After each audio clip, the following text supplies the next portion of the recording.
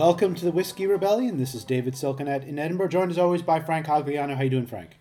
David, I'm great, thank you. How are you? I'm doing okay. We're recording this, by the way, the day after Burns Night. Did you celebrate Burns Night last night? I did not. Okay, I didn't either do it. David, I'm gonna confess something. I have participated in Burns Nights, both in Scotland and in the United States. I've participated in virtual Burns Nights in the past couple of years in my capacity representing the university abroad. I don't really like Burns's poetry. It's fine. It's fine. I mean, and listeners, if Frank doesn't have his job or is lynched by a mob by the time I want to make it clear that I actually think having a national holiday based on a poet and a poet's poetry is a great idea. I like the ceremony around a Burns supper. It's Burns himself or Burns's work itself that leaves me a little flat. Okay, so you're just not a fan. I'm not a fan. Okay, I'm not a fan. And are you a fan of Burns? I can't honestly say I've studied Burns sufficiently enough to have a definitive opinion one way or the other. I can give you an immortal memory that's pretty amusing if I need to, and everything else. I've done all that for work, and I put on my tartan trews. Who would the American version of Burns be if there was an American holiday that was devoted to a poet? Good question. I mean, 19th century, Walt Whitman, but Walt Whitman is hard going too. Yeah, Walt Whitman Day could lead to some interesting Emily Dickinson. Yeah, that'd be kind of depressing, but Bob okay. Dylan. We'll just table that right there. Move on to other things. We should have Bob Dylan night. I'd have no idea what we'd eat. Well, he's from Minnesota, so lutefisk or something. I don't know. Lutefisk is terrible. Anyway, all right. This isn't even. We do want to talk about cold places, so Minnesota's a transition. But I only bring this up to say that we are both not hungover from Burns Night last night, so that's good. We don't have that as an excuse for what follows. No. Right. So the topic today is derived, of course, from the headlines. The headlines over the past several weeks have been massing Russian troops on the border of the Ukraine, which appear to be poised for an imminent invasion of the part of Ukraine that isn't already occupied by Russian forces. And so we thought we'd try to make sense of U.S.-Russian relations, both make sense at this particular moment, but also over the past 200 plus years. And obviously there's some huge antecedents for this moment in the 20th century with the Cold War, but we thought we'd be more fun and challenging to focus on the other parts of U.S.-Russian relations, focusing before the Cold War and after the Cold War, just to make our lives a bit challenging. Yeah, we want to do a deep cut here. Deep cut.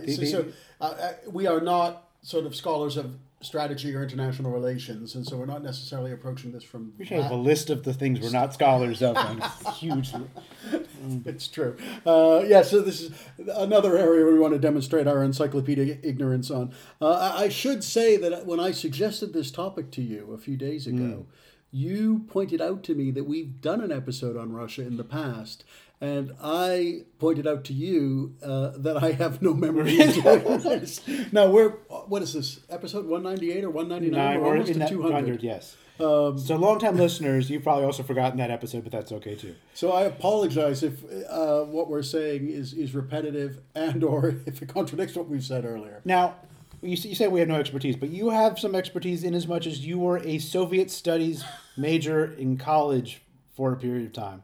Now, how did you end up as a Soviet studies major, and how did you end up not doing that as a career choice? Okay, a couple of things. So yes, and Soviet studies, not Russian studies, which dates me. Listeners will know that I'm a little bit older than David. And so I went to college in the mid-1980s, graduated with my first degree in 1987. So I was in college from sort of 83 to 87. David's giving a slightly snotty look. He's thinking, wow, he's really older than me. I was in fifth grade then, so it's fine. Yeah, okay, great. That's great. And I, at that time, Soviet-American relations was a big deal. The Cold War was on, and we didn't know it was about to end. So, this was there were lots of people who were studying. Soviet studies was a big field then. It was a big field. Area studies was a big field. Area studies itself, in the history of American higher education, is actually an artifact of the Cold War. and I was an undergraduate, and I for a brief period of time, when I started as an undergraduate, I intended to be a Soviet studies major. Listeners who are familiar with U.S. higher education, especially in liberal arts colleges, will know you can change your major with some frequency, unlike here in the U.K. where we're stuck in more rigid tracks. And I fully intended to do this and thought maybe I'll have a career as a diplomat or something like that. Again, listeners will know how undiplomatic I am and how ill-suited I would be for that. However, a couple of things happened. So I took some great courses I really enjoyed. 19th century Russian literature, Soviet film course, which was a lot of fun. My big problem was Russian itself. I just don't, I studied Russian and I tried really, really hard. And I made good friends in my Russian class, friends who I still have. But Russian, I am not a gifted linguist, and Russian is not an easy lift for anyone, for any Anglophone, but certainly if you're not great at languages. It helped me, though, because a few years ago, about, 8 or 9 years ago, I was in Russia. I went to Moscow and St. Petersburg briefly to attend a conference, and I was able to read the signs and make things out. So it did all the you could find the bathroom. That so time of studying Russian did help me in that regard. So I could at least read things. But Russian was my downfall. Then I went back to my true love, which was history anyway. And I will say that by the early 90s, as the Cold War ended, I thought, well, good thing I didn't become a Soviet studies major. That would have been a waste of time. What would the career prospects have been?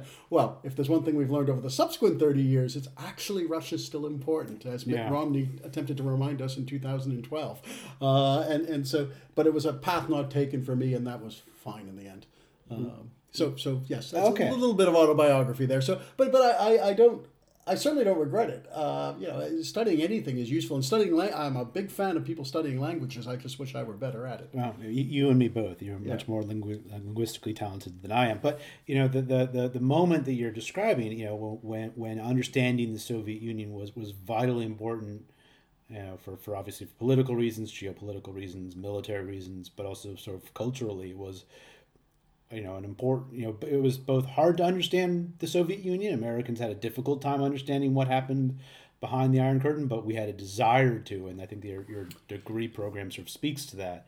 Yeah, I think that's right. And I think, there was a danger in the 1980s, or, a real danger. The danger is still with us, but we've kind of forgotten about it, of nuclear war. Where you thought, oh, this could really happen. I mean, it was probably less pronounced in the 80s than it was in the 60s, but, the film The Day After came out then. I mean, there was a lot of tension with regard to the Cold War about American missiles in Europe and all kinds of things like that. I mean, this stuff was in the news all the time. And for listeners who've watched The Americans, for example, which is a brilliant program because it captures the kind of zeitgeist of the 1980s really well. As somebody who lived through that period and was a bit older than you, I wasn't in 5th grade, it really resonates. I actually quite like the 80s. Yeah. in a weird way. That program, for example, kind of captures that moment when superpower conflict was a real thing and a real threat. Now, we're living in an age, I think we're living, I was just reading in Foreign Affairs recently about what they're calling Cold War II, which is the relationship between the emerging relationship between the United States and China at the moment. But there are a lot of resonances between the two. So right. So let's talk about what people in the revolutionary era thought about Russia. What thoughts did Jefferson had thoughts on everything? What did he think about Jefferson has thoughts about everything. So in the revolutionary era itself, Russia doesn't play that big a role, except insofar as the British approached Russia. They approached Catherine the Great during the War of Independence to hire Russian mercenaries to fight in America. They don't. So it's like Hessians, but they want Russians. That's right. Okay. And they don't get them, so they go to Germany instead, and they get the Hessians. And Russia also supports the League of Armed Neutrality that's created in 1780, which is basically Baltic powers that is neutral in the war, but kind of freezing Britain out of trade in the Baltic, which sort of helps the American rebels. But Russia's not that important in the revolution. Why did Catherine the Great say no deal with the British? She had other things to do. She was fighting the Turks. Okay, other uses for the soldiers. Yeah, okay. wasn't that interested. But Russia's a presence in North America then, of course, because it's a Russian-American company. There's Russian colonization in what is today Alaska and the Pacific coast, going down as far as California. So there's a Russian presence in North America during that period. But Russia's pretty peripheral to the story of the American Revolution. However, Russia is important. So you're right, Jefferson's got an opinion about everything. In 1804, the American consul in St. Petersburg, a guy named Levitt Harris, sends Jefferson a bust of the new Tsar Alexander I. Now, Alexander I was the grandson of Catherine the Great. He'd become Tsar in 1801 at approximately the same time that Jefferson became president of the United States. He's much younger than Jefferson. He was born in 1777, not 1977. And so he's in his mid-20s at this point. His father Paul was murdered, and so Alexander I becomes Tsar because of the murder of his father, which Alexander I may or may not have been involved in. Good. So this guy, court politics, he's the Tsar of Russia. So he's an authoritarian. He's an autocrat. He may or may not have murdered his father to become Tsar of Russia. Seems like a nice guy. He's not You wouldn't think he's Jefferson's kind of guy, but Levitt Harris sends Jefferson a bust of Alexander I, and Jefferson writes back to Harris. He says, "I don't normally accept gifts unless they're books," which is an interesting comment, okay. and something we could sympathize with. Yes. But I'm making an exception because this guy is so important and so interesting and such an important figure. And Jefferson, it's not a major preoccupation of Jefferson, but for something I was writing a few years ago, I looked at this. There are references to Alexander I throughout Jefferson's writings. They died approximately at the same time. I think Alexander I died in 1825. Jefferson dies in 1826. And he's always complimentary about him. In part, there are a couple of reasons for this. One is he credits Alexander I with defeating Napoleon. And he does this because he says Napoleon's a terrible tyrant, he has to be defeated, etc., etc. He's a great beast. He says some unflattering things about Napoleon, but he doesn't want to give George III the credit and the British the credit for defeating Napoleon.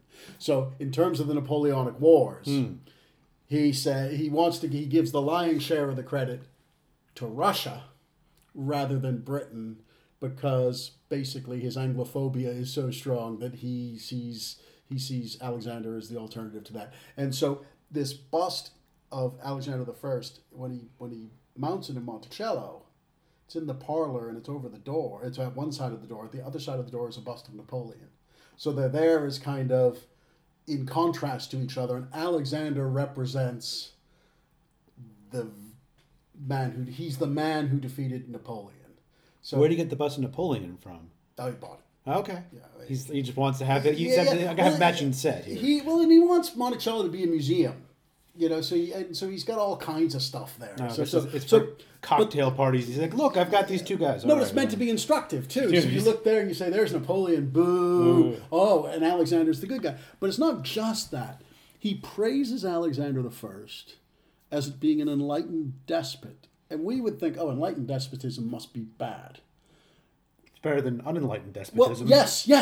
That's it exactly. And so Jefferson's drawing a distinction between, he's very uncomplimentary. He writes, there's a wonderful passage in his writings where he talks about Alexander, but it's preceded by a long paragraph about what's wrong with every single monarch in Europe. How they're all imbeciles or inbred, etc., etc. But he says, but Alexander, because this dynasty is not very old, hasn't degenerated yet, and he benefited because Catherine the Great was also an enlightened despot, and she raised her grandson to be enlightened.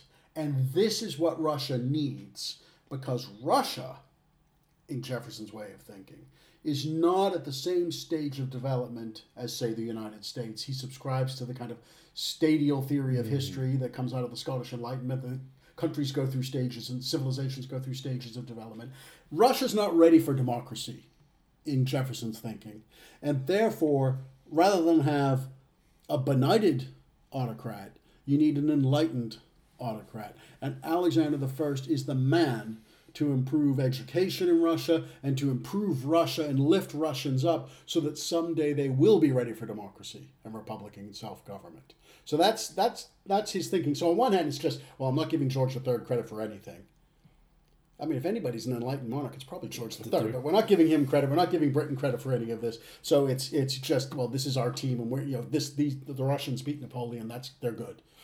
But there's something more there. There's this kind of whole kind of conceptual approach to history that comes out of the Enlightenment, particularly the Scottish Enlightenment, that influences his thinking. And he sees Alexander I as a kind of important transitional figure in helping to bring Russia down the road to democracy. You're giving me a kind of quizzical look. It's just fascinating because, I mean, just looking later at the 19th century, one of the things that seems to be going on is the United States tends to look at Russia in this interesting light because it says it's not Britain.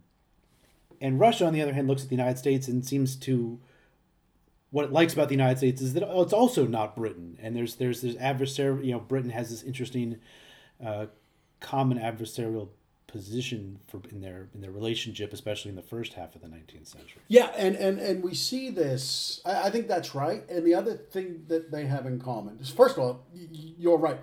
Let's not forget how important Britain is in the 19th century as a global power. I mean, it's everywhere. Britain fights wars against both Russia and the United States. Right, and so it's seen as an adversary, and Russia and the United States in the 19th century are both growing continental powers that in some way, shape, or form, Britain interprets as an adversary, or as adversaries, I should say. But each of them, viewing Britain as an adversary, see the other as a possible ally. Now, they don't formally ally.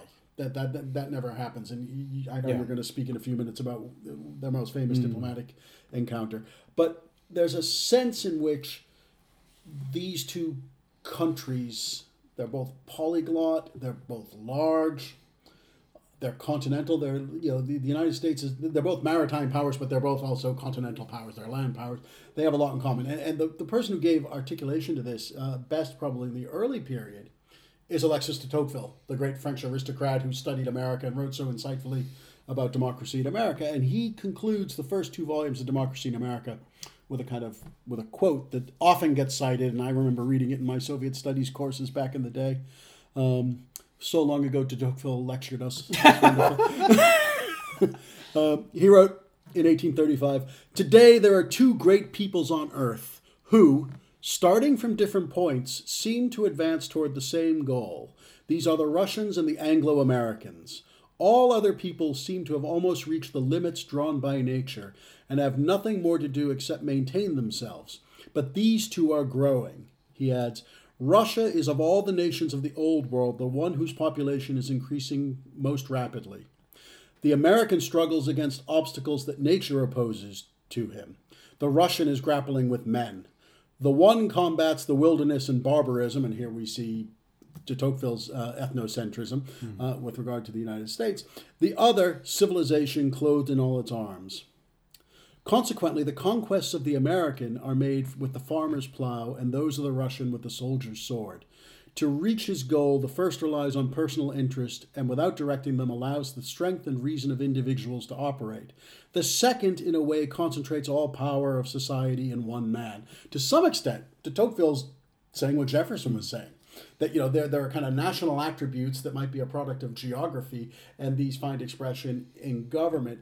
But what is interesting to me in that quote is that de Tocqueville sees in Russian expansion to the east, and this is the age when Russia is expanding and colonizing Siberia and East Asia, or the Russian Far East, something comparable to what's going on in the United States. What contemporaries sometimes call manifest destiny, others, but we see the rapid expansion of the United States at the same time. One of the things that's happening during that time is that Russia is actually inviting lots of American engineers to come visit Russia because they see the development of American railroads in the West. They're looking at the construction of canals, the Erie Canal, all the other canals that are built.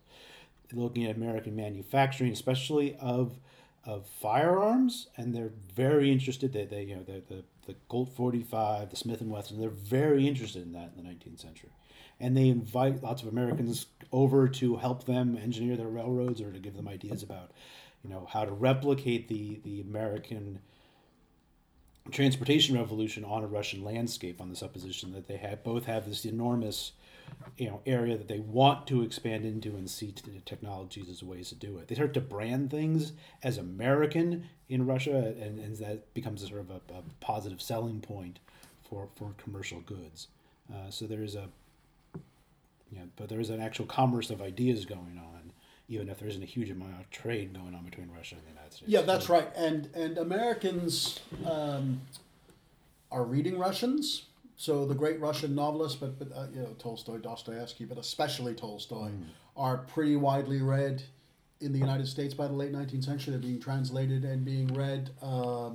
We see, apropos of Burns Night, what we've got, the Russian, if you asked a Russian that, there'd be no question who the answer is, would be Pushkin. No, it should be. And Americans are starting to read Pushkin, so there's an engagement at some level with Russia, at least through translation as well, and we'll see at the end of the century there's actually a transit of people as well. But your point is a good one. Just as Americans in the 1790s and 1810s are seeking to encourage British industrialists and artisans and engineers to come to America and share their knowledge, we see a similar transit a little bit later with Russia. And Russia, like the United States, Russia is often, like the Confederacy, David, often portrayed as backwards in terms of industrial production and things like this. It's not true. Like by comparison with the northern United States and Northwest Britain and parts of northern France and Belgium, sure, it's relatively far behind. But in global terms, Russia's actually a pretty rapidly industrializing power in the 19th century. Again, something it shares in common with the United States. So I think there are some important commonalities. There's a great Russian historian in the late 19th century named Vasily Kluchevsky, who actually writes about this. Kluchevsky's, as I said to you before we started recording, he's a little bit like he's the Russian answer to Frederick Jackson Turner. He's a fellow of the Russian Academy. He's a very popular lecturer at Moscow State University, and he tries to put out big theories explaining Russian development. He's the greatest Russian historian, probably, certainly of the 19th century, and probably pre-Soviet, and he doesn't write in the Marxist tradition. And Kluchevsky thinks that the settlement of the Far East is really important as far as explaining Russia and Russian development in the same way that Frederick Jackson Turner at approximately the same time is making the same argument about the American West. That's fascinating. One of the things that's clear is the United States, even if it's not the top of their list in terms of diplomatic priorities, they place Russia very high on the list of diplomatic postings. If you look at who they appoint as ambassadors especially in the first half of the 19th century, they appoint both John Quincy Adams, who was the foremost foreign policy thinker in the United States. He's an ambassador to Russia. James Buchanan, who isn't a great president, but was a very prominent pre-war Democrat. He was an ambassador to Russia. And I think, and a bunch of, if you look at the other names, they're pretty prominent political positions, which speaks to the sort of place that Russia had in the American mind in the 19th century. Well, Russia's a great power in the 19th century, and that posting is important. It's the most important posting is probably London. Yeah. But Russia, it's in the top 10. It's definitely in the top 10. It's definitely in the top 10. It then is now isn't a glamour posting. It's not some place. In fact, John Quincy Adams thinks it's really cold, and it is. I was thinking that's not an opinion. Yes, you're right. That's a fact. But it's not a place you send. 19th century ambassadors aren't donors the way they are today.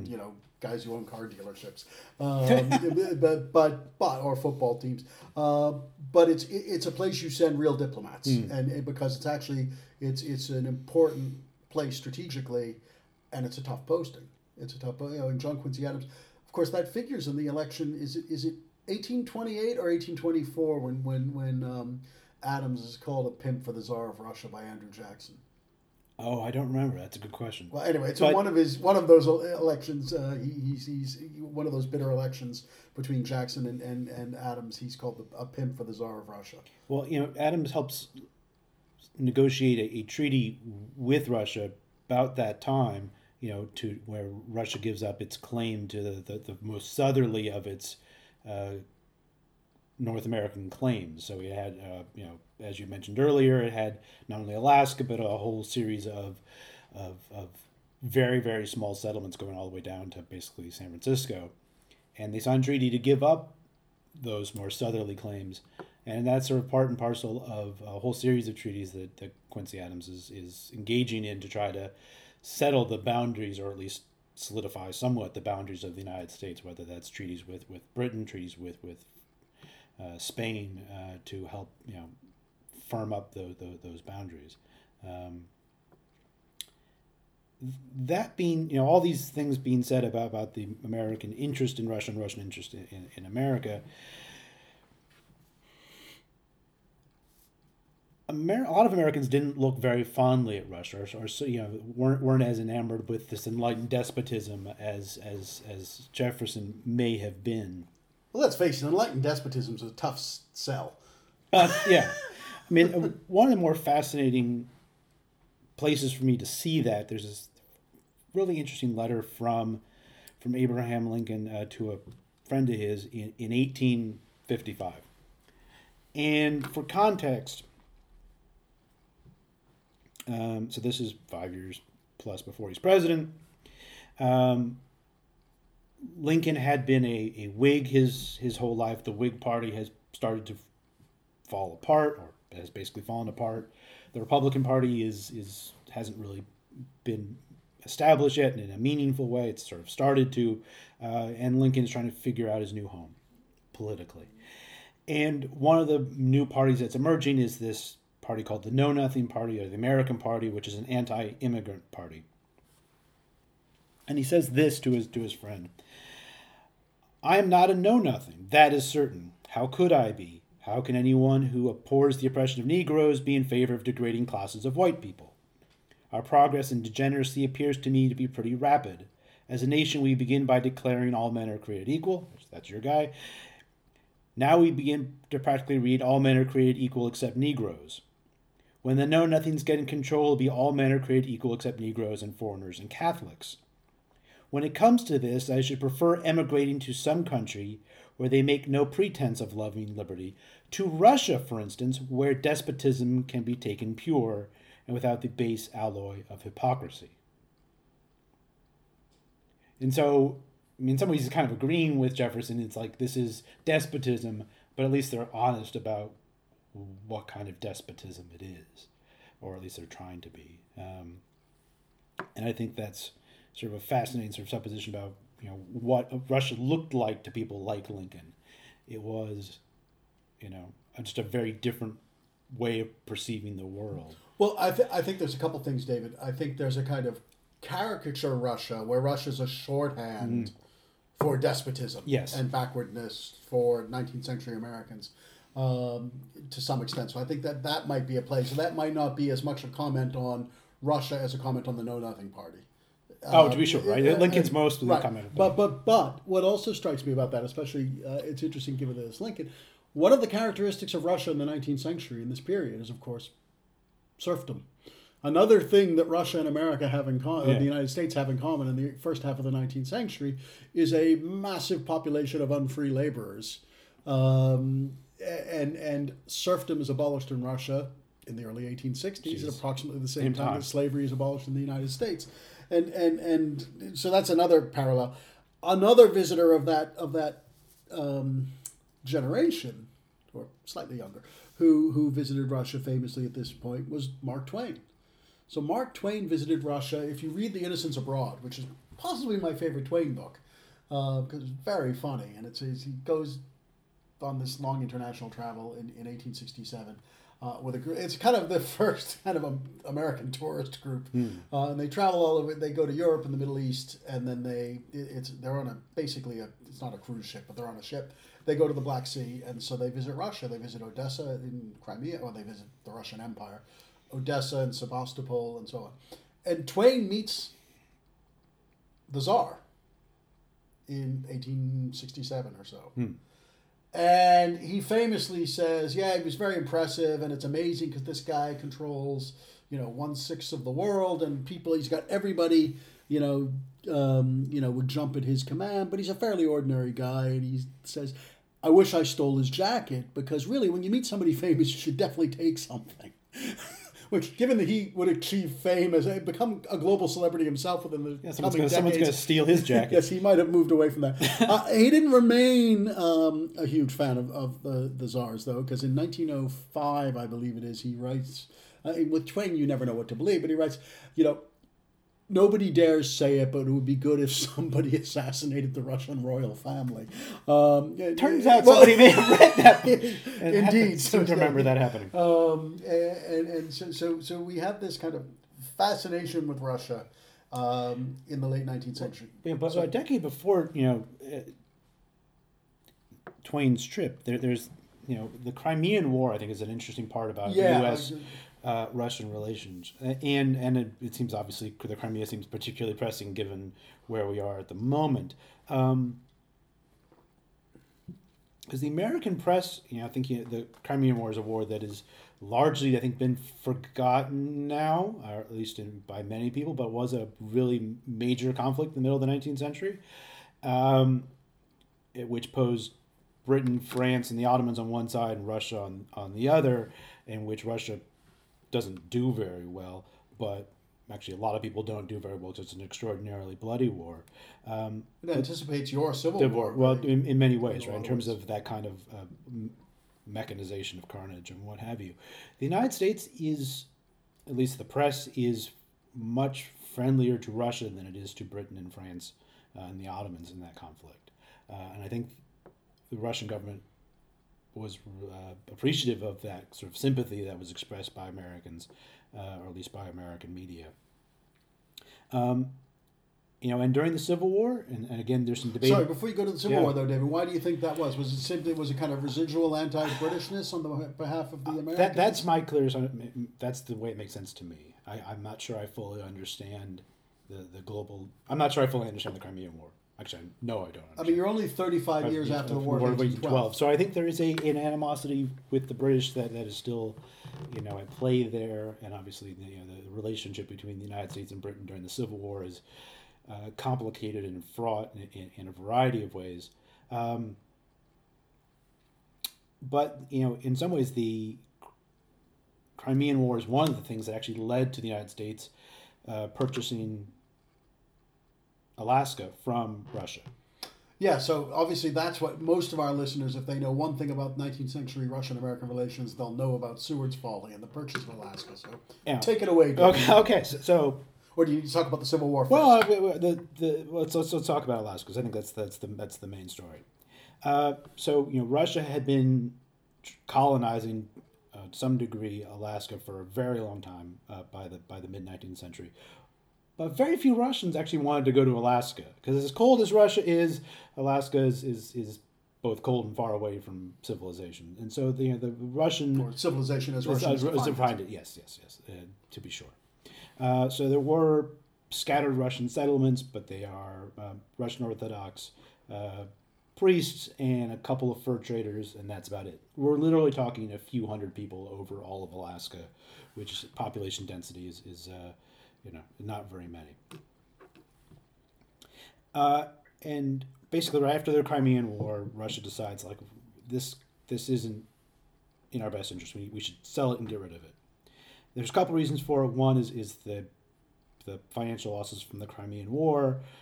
They recognized that the small Russian population in Alaska was very vulnerable. They were worried about what would happen if Britain wanted Alaska, because obviously British Canada could very easily walk into Russian Alaska and take it over, and there's not much they could do to defend it, especially given the recent war they had just had with Britain.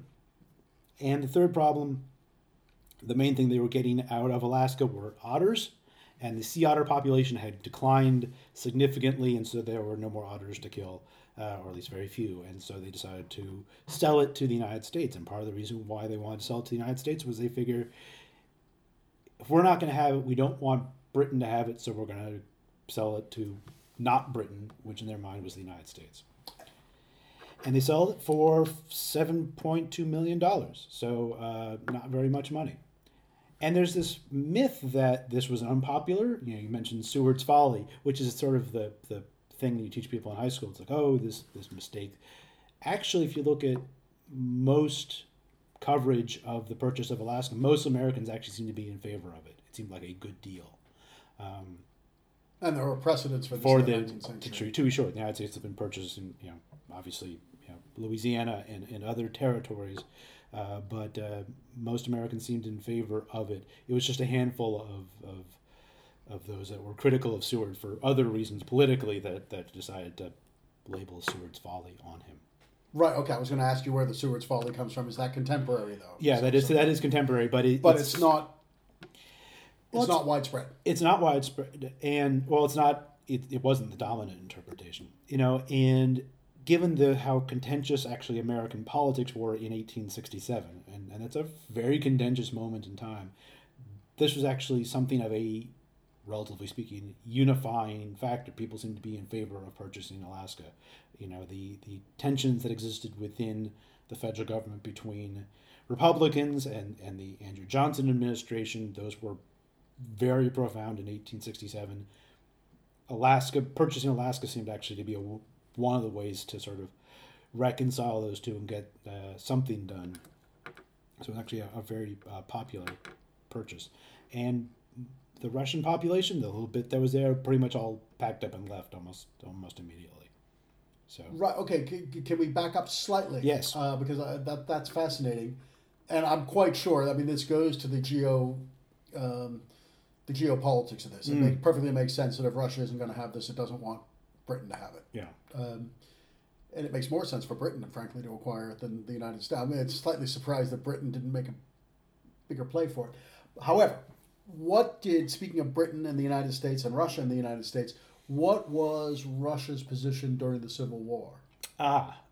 So most of the world sort of adopted a stance of neutrality. So that's what sort of Britain did, say we're not going to get involved. There were various factors within Britain, similar kinds of things going on in France. Russia, relatively speaking, was more vocal about its support for the Union. And so there are Russian fleets that station themselves in such a way and to support the Union blockade. How important that was in terms of actually manning the blockade is pretty minimal, but as a symbolic gesture, Russian fleets had been sailing into American ports for a very long time at that point, and Russia seemed to be more vocal for its support for the Union than most of Europe was. When Twain thanks Russia for supporting the Union during the Civil War, it wasn't very much support, but it was more than everyone else, which isn't saying very much. Right, and in some of the reading I did for this, I saw a reference that basically the United States or bigged up what Russia did, or amplified it in part to just keep them out. So that they gave them perhaps more credit than they deserved, but wanted to create the impression globally, if only to forestall Britain. Yes. Keep Britain on side to make it clear that Russia was kind of on their side, which again goes to the importance of Russia as a kind of strategic power in the 19th century, well before the Soviet Union. It's interesting to me that all of this suggests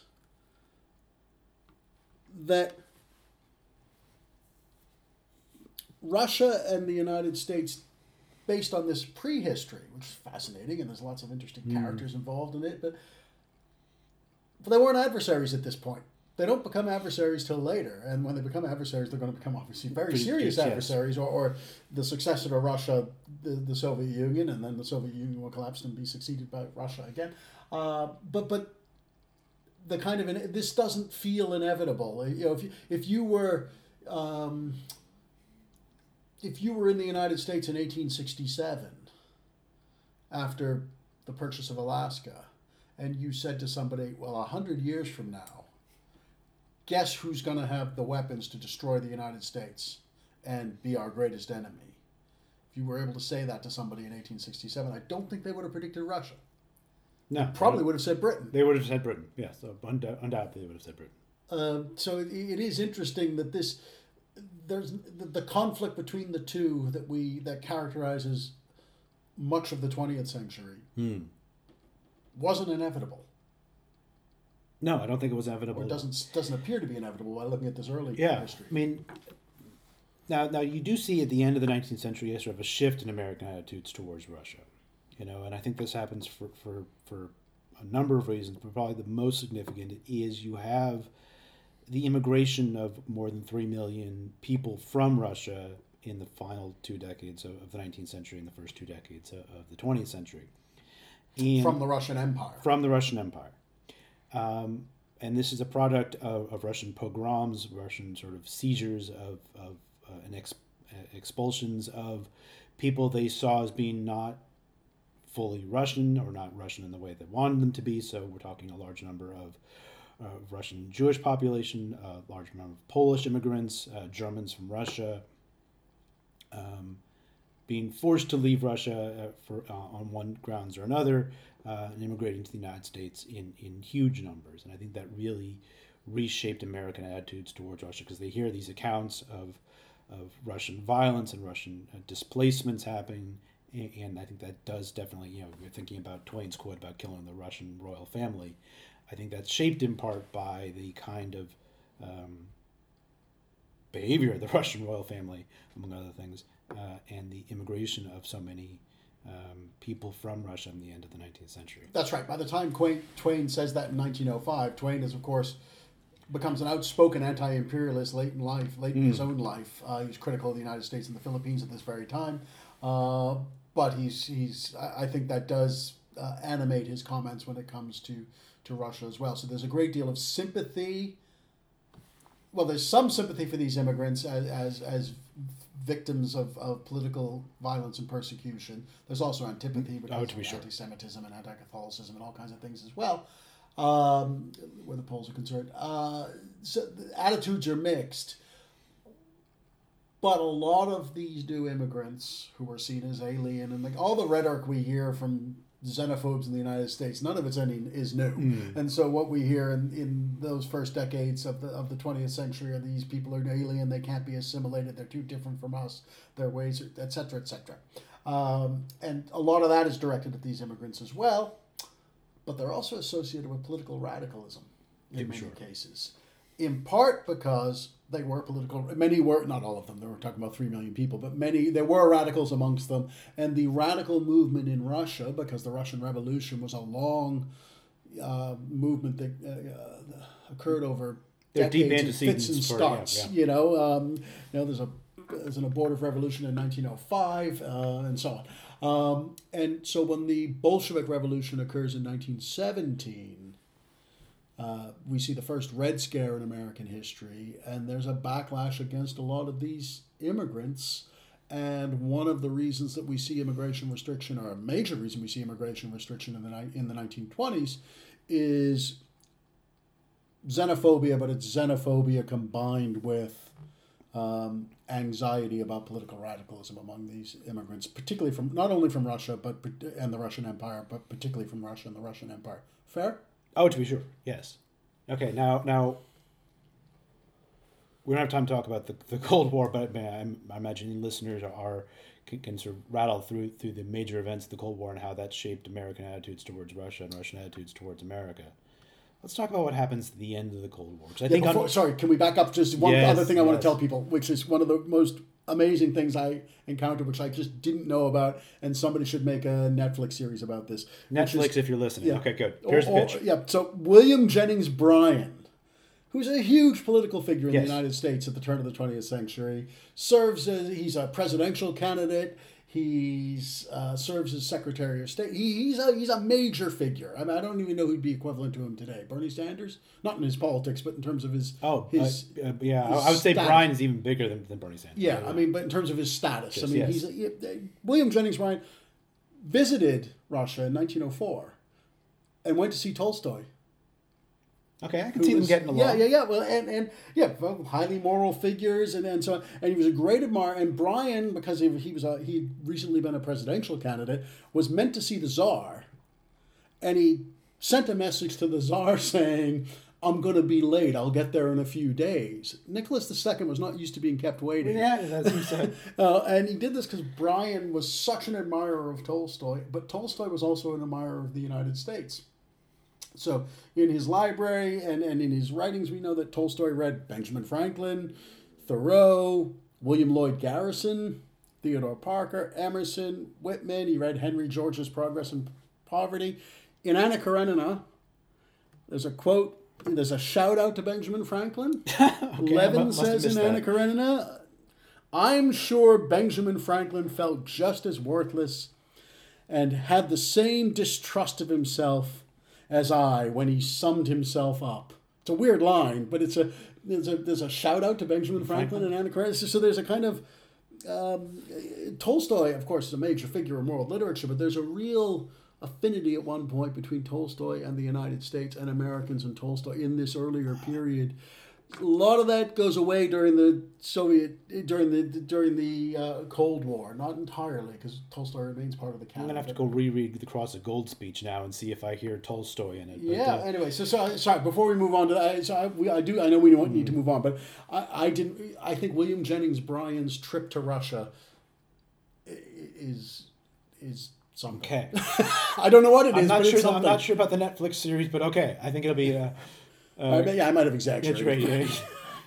Well, you got for the right audience, man. I was very excited. I guess we get excited about interesting things, right? So obviously the Cold War shapes, and even before the Cold War, immediately after the Russian Revolution, there's an animosity between the United States and the Soviet Union. No, I'm Russian. Yeah, Soviet Union throughout the 20th century. Or throughout the sort of... Not always, because they allied during the Second World War. To be sure, obviously. Okay, but there's at least a unfriendly relationship, except when there's a friendly relationship by means of a common adversary. And obviously that shaped both of our childhoods. It shaped much of that entire century.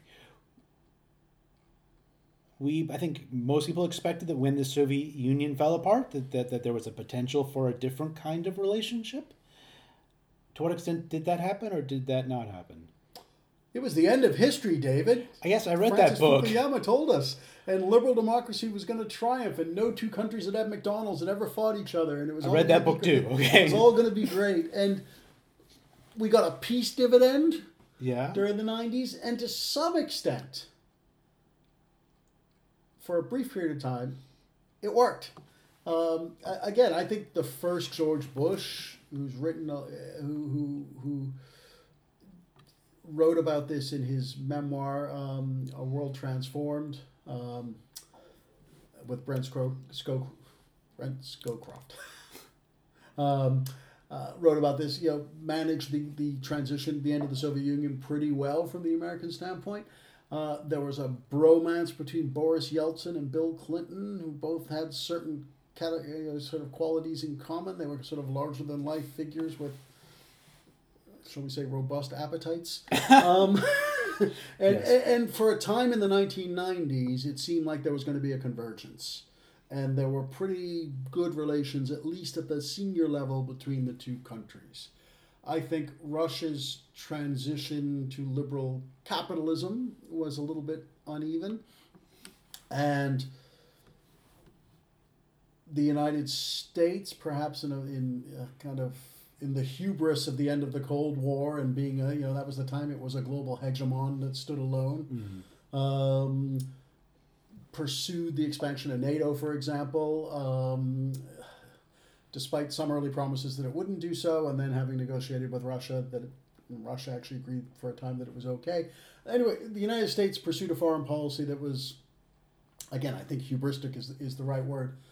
And that wasn't the only thing that set the stage for what happened with Russian relations, because, of course, in both countries, domestic factors help condition what happens in terms of foreign policy. But there was a turn after basically Yeltsin was overthrown by Vladimir Putin, and apart from the occasional placeholder, Putin's been in power ever since. And Putin, who's a former he is a man from the deep state. He's a former KGB officer.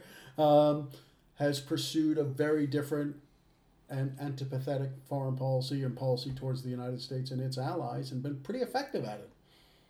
Not always, Yeah. but I mean, one of the things that strikes me about excuse me. Putin is he has said repeatedly that the great tragedy of the 20th century is the collapse of the Soviet Union. Now, there's lots of great tragedies in the 20th century to choose from, but if that's the one you see as being the greatest tragedy, I think that sort of speaks to the choices he's made in the intervening. Well, he's a Russian nationalist, though, Dave. I mean, he grew up in the after. He was born after the Second World War. Oh, to be sure. I mean, imagine. But there were also Russian nationalists who said, like, look, we can have a post-Soviet Russia that is not necessarily, an imperial power. Sure, but remember, he was a servant of that former regime and of that state, and saw it overthrown, and as he saw it, humiliated. Yeah. And I think that has shaped his worldview. And I'm not doing this by way of defending or apologizing for Vladimir Putin. It's an effort to understand. Then we had the rise of oligarchs and a kind of lawless. There was a kind of kleptocracy for a time in Russia, and possibly still is. I don't have the expertise to really comment on that. So there are a number of factors that explain Putinism, but I think for him, the fall of the Soviet Union was a tragedy. So is the way to think about where we are now are we still basically in the Cold War and we got a 10-year vacation from it in the 90s, or is this a different thing entirely? I think, and again, we're straying far from our area of expertise. I think it's more like the 19th century, where you have great powers squaring off against each other. Because, of course, the United States is not in the position of strength it was in 1990, relatively speaking, globally. I mean, it's still very, very powerful, of course. But where we have great powers butting up against each other and occasionally coming into conflict. The danger is, although peace was mainly maintained for most of the 19th century between the great powers, wasn't entirely maintained. No. I mean, you talked about the Crimean War, and it was often around the peripheries where powers came into conflict with each other that conflict could arise. And the same is true in the 20th century. And the same is true in the 20th century. But so in other words, I don't think it's the Cold War redux. I think if we're in Cold War II, that's probably the Sino-American relationship, which was probably returned to. And this is a distraction from that. I'm sure people in Washington feel that way. It's not a distraction to Vladimir Putin. But so I think it's more akin to those sort of great power struggles that we saw before the Cold War. Also, unlike the Cold War, there's not an ideological dimension to this, really, in the same way. I mean, I think what we see is really versions of nationalism and national interest coming into conflict. So I don't think it's. I mean, what do you think? Well, I mean, so there's the debate, and I think it's a debate that was present during the Cold War about the extent to which whether the tensions were primarily driven by ideology or primarily driven by power.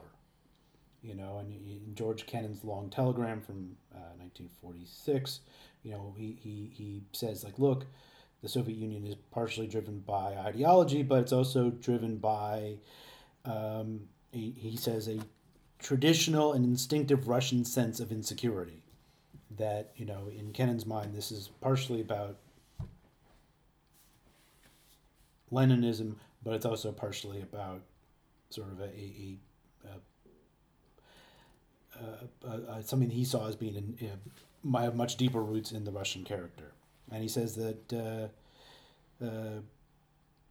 he sees the Russia at the core of Russians or the Soviet Union's worldview. According to Kennan, there was a need for dictatorship to oppose the threats from the outside. And so the Soviet Union was an authoritarian government in his mind, not that much unlike the Tsar, not much unlike Putin, in terms of needing the outside threats to legitimize inside tyranny. So I mean, I think in Putin's mind, I think we're still in the same place we were in some ways in 1980. This is about defending Russian national interests by pushing up against the other great powers. Yeah, well, I agree with you on that, but I also think there's an element of. It's not quite the fig leaf. There's not the fig leaf of communism the way McKenna. Kennan describes it in the long telegram. But let's not forget how large the Russian Empire was, and then the Soviet Union after it, and Russia, relative to that, Russia's still the largest country on earth by an order of magnitude, but it's diminished, especially in areas that historically and culturally some Russian nationalists see as inherently Russian, like Ukraine and Belarusian, things like this. And I think that animates Putin's thinking. I don't think it animates all. One thing to bear in mind is we don't know what Russians think about this. To be sure. And the build-up and whether there's any real thirst for conflict in Ukraine on behalf of regular people in Russia. And so we have to distinguish between Putinism and Putin's thinking on all this, and Putin matters, obviously, and what other Russians think. And we simply don't know that as yet, or we're not equipped to deal to assess that. But I think that kind of notion that Russia has lost something compared to where it was either a century ago or even 50 years ago during Soviet times, is certainly animates Putin's thinking. To be sure. I think there's that's right. no doubt about that. I don't know how this is going to end. I don't know whether they're bluffing. We're not, and by we I mean NATO, are not going to go to war for Ukraine. I just don't believe they will. How does this compare to some people have compared to the Cuban Missile Crisis? How do you think this compares? I don't think it's like the Cuban Missile Crisis because I don't think it represents an existential threat to Russia or the United States. Now, I think there is a danger here because once conflicts start, you never know where they're going to go. And I said with some confidence, I don't think NATO's going to war with Ukraine, for Ukraine. I could be wrong about that. And let's not forget both the United States and Russia are still nuclear powers. Yes. And the other countries that are involved in this, Britain, France, etc., are nuclear powers. And that danger hasn't entirely receded. In the Cuban Missile Crisis, though, we were close to actually having an exchange of nuclear weapons. Yes. Doesn't seem to be, thankfully, on the cards here. And what seems more likely is Russia might invade Ukraine, and then there's going to be a crisis. NATO's going to be faced with a question of what to do about that.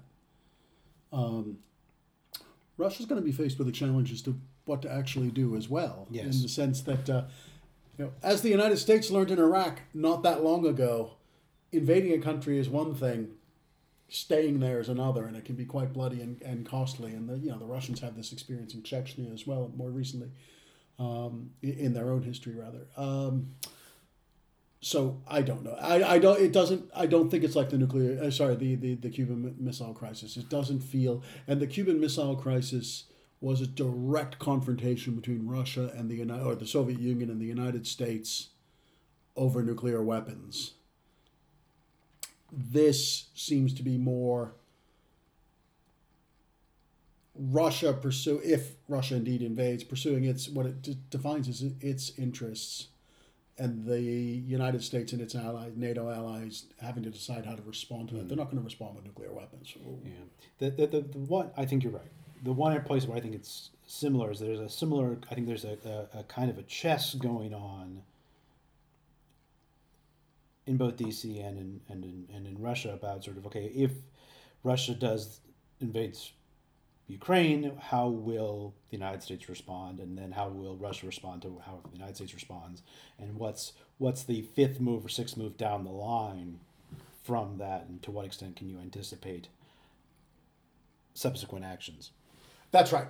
And what's interesting is, although the United States and Britain are sending what is being euphemistically called lethal aid, that's a good euphemism, weapons to Ukraine, and will do what they can to bolster Ukraine's defenses. The likelihood in the event of an invasion is that there'll be sanctions, there'll be continued support for Ukraine's military resistance. But what we're seeing is the United States and its NATO allies are bolstering other NATO allies. So the Baltic states, there's talk about Sweden and Finland giving up their neutrality and possibly applying for membership of NATO. These are the moves that seem more likely rather than NATO going to war with Russia over Ukraine. I don't think that's likely. But again, what do we know? We will see. And now, let's hope there's no invasion. To be sure. Time for last drops. Let's right. See. We will see what happens in Ukraine over time. But let's see what happens. I want to Note the sad passing of Richard S. Dunn, who is a very, very eminent historian of the colonial Caribbean. He wrote a very famous book called Sugar and Slaves, which you probably read in graduate school. I read it in graduate school. I didn't know Dunn. I have to confess, but everyone I know who knows Dunn, and I know many people who did. He was a fixture in Philadelphia and the McNeil Center for Early American History there at Penn. Everybody, and this just hasn't come out since his death yesterday, but everybody in the entire time I've been an active professional historian for the better part of 3 decades loved Richard and Mary Maples Dunn, his wife. They were both historians. They were, by all accounts, just lovely people. And he was 93 years old, and he died yesterday. But people really, everybody just speaks so lovingly and so respectfully and highly of him. I just wanted to note his passing. A life well lived. Yeah, and, indeed. An excellent scholar. Yeah. What about you, David? So yesterday was Burns night, and I want to something I found out yesterday that I think is just very cool. There is, of course, the Burns birthplace here in Scotland that one can come visit if one wants to really sort of commune with the bard and, I don't know, whatever it is one does at one's birthplace. But I found out yesterday there is a replica of the Burns birthplace in Atlanta. Okay, why? It was founded by the Burns Club of Atlanta and built about 100 years ago because they wanted a place where they could commune with the bard without traveling to Scotland to do it. Well, I will say, although I don't particularly care for Burns's poetry myself, as I've made clear at the beginning of this episode, I am fascinated by the kind of cult of Burns around the world, and one does encounter this around the world. Lincoln, since he came up earlier, he was a fan of Burns, and so if you are in the Atlanta area, I think it's can one still visit it? The house is still there. It is still privately run by I assume last night they had a good party. But it's on the National Register of Historic Places, but I think it's still in private hands. So there is a replica. I think you can drive by and say, "Oh, look, I'm in Scotland," except I'm in suburban Atlanta. Okay, all right, David, to the memory of Burns. Yeah, to be sure. Cheers.